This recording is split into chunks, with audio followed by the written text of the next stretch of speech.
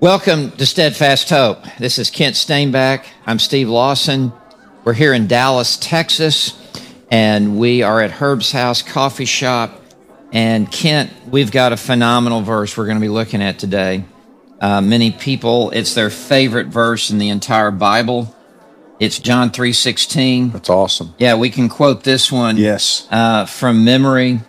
My poor memory can quote that. Even this one. Yes. And it's been the passage that has brought so many people into a saving relationship with God through Jesus Christ. Mm-hmm. And so the title of this is God's Supreme Love. Mm-hmm. And we know it by heart. For God so loved the world that he gave his only begotten Son, that whoever believes in him will not perish, but have eternal life. And Ken, I really want us to lock in on the beginning of this verse, at least here at the outset of our devotion. For God so loved the world. God is love. 1 John 4, I guess verse 8 says, maybe verse 7. And not only is God love, but therefore God loves. And true love sacrifices. True love gives what's costly and gives what's valuable to someone else. True love is never easy. Mm-hmm. True love really requires digging down deep and giving what is so important to you. And really that begins with God. Mm-hmm. And God's love for us. God doesn't just say, I love you, and pat us on the head. God doesn't just tell us, I'm love. God has shown us love. In fact, Romans 5 verse 8 says God has demonstrated his love toward us, and that while we were yet sinners, Christ died for us. God has gone public with his display of love for us, for the whole world to see, by sending his Son into this world, and not just sending his Son into this world as challenging as that was for Jesus Christ to leave the glories of the palaces of heaven and condescend down into the quagmire of this world, but to actually go to the cross and there for God to give his Son unto death upon the cross. And it was God who delivered his Son over. Romans 4 verse 25 and Romans 8 and verse 31 and 32 tells us that it was God who delivered over his Son upon the cross. That it really wasn't even the Roman soldiers. It wasn't Pontius Pilate. It wasn't even the Jews who cried out, crucify him, crucify him.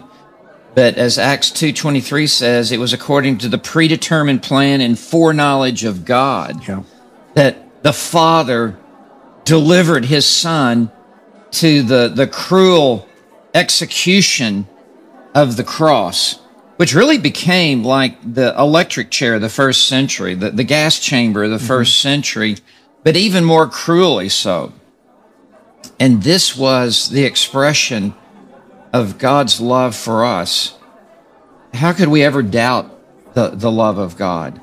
I mean, sometimes something goes wrong in our life and people wonder, well, does God still love me? If you're a believer in Jesus Christ, I can tell you God has demonstrated his love for you in ways that are so far surpassing than God providing some little trinket for you in life, that we should never doubt God's love, because he's given the greatest gift to us, his Son. I mean, one preacher has said God bankrupted heaven when he gave us his Son. He gave us all the crown jewels of heaven when he sent his Son into this world to die for our sins upon the cross. So there is the great saving, eternal, rescuing, delivering, forgiving love of God. And look who he loved.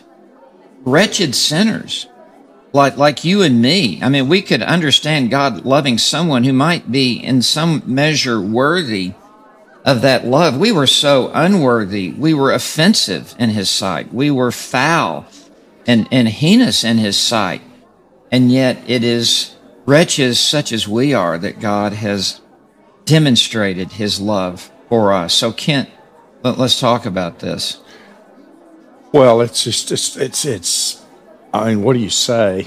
I mean, this is it. This is what it's all about. This is the bottom line, right? Yeah. I mean, the golf analogy, if you could take one club with you in your bag, this is what you got to take. Yeah. I mean, this is what it's all about. And you know where my mind goes? I think a lot of our viewers at home are thinking the same thing. Yeah. Is that, again, we're thinking of those that we love so much that are in our lives that have denied the faith. Yeah. And we think of those that we love and we're concerned about them. And I think of some of the people we love, and I want you to address this, that are intelligent people, probably more intelligent than me. And I look through history, what Einstein said about Christ and what brilliant people would read this verse and completely deny it. Now, how can that be that someone that can ace an SAT test, and make straight A's in college, and be so brilliant in the ways of the world, and yet miss this one verse, and it just goes over them like water off a duck's back? How can people just run past this? Yeah. Well, so, Kent, you're going to be teaching a Bible study tonight on the doctrines of grace. I know that. And next week, you're going to be talking about and teaching the doctrine of total depravity. Well, I think I'm going to draft you in. I'm super busy, but we'll talk about that later. Kent, no, this is not in my contract. This is in your contract. No. Yeah. No, I'm just a coach. I'm not a player coach. Okay, all right. I'm just a coach. You're going to be talking about total depravity and original sin and Adam's sin and the sin nature that's come down through the generations. And we all come into this world in darkness with our mind in darkness and a veil over our eyes that we cannot see the truth. And 2 Corinthians 4:4 says that Satan, the god of this age, has blinded the minds of the unbelieving and put a veil over their eyes as that relates to spiritual truth. Now, they can go in their closet and pull out a red tie and see that. Oh, yeah, okay, that goes with a white shirt. They can see a green light as they're driving their car. Mm-hmm. So they can see things on a horizontal basis. But when they step into the realm of eternity and spiritual truth, they have blinders on and they cannot see. And that's why Jesus said in this very same chapter in John 3, verse 3, that unless one is born again, he cannot see the kingdom of God. And so that's why God has to give you eyes to see the truth.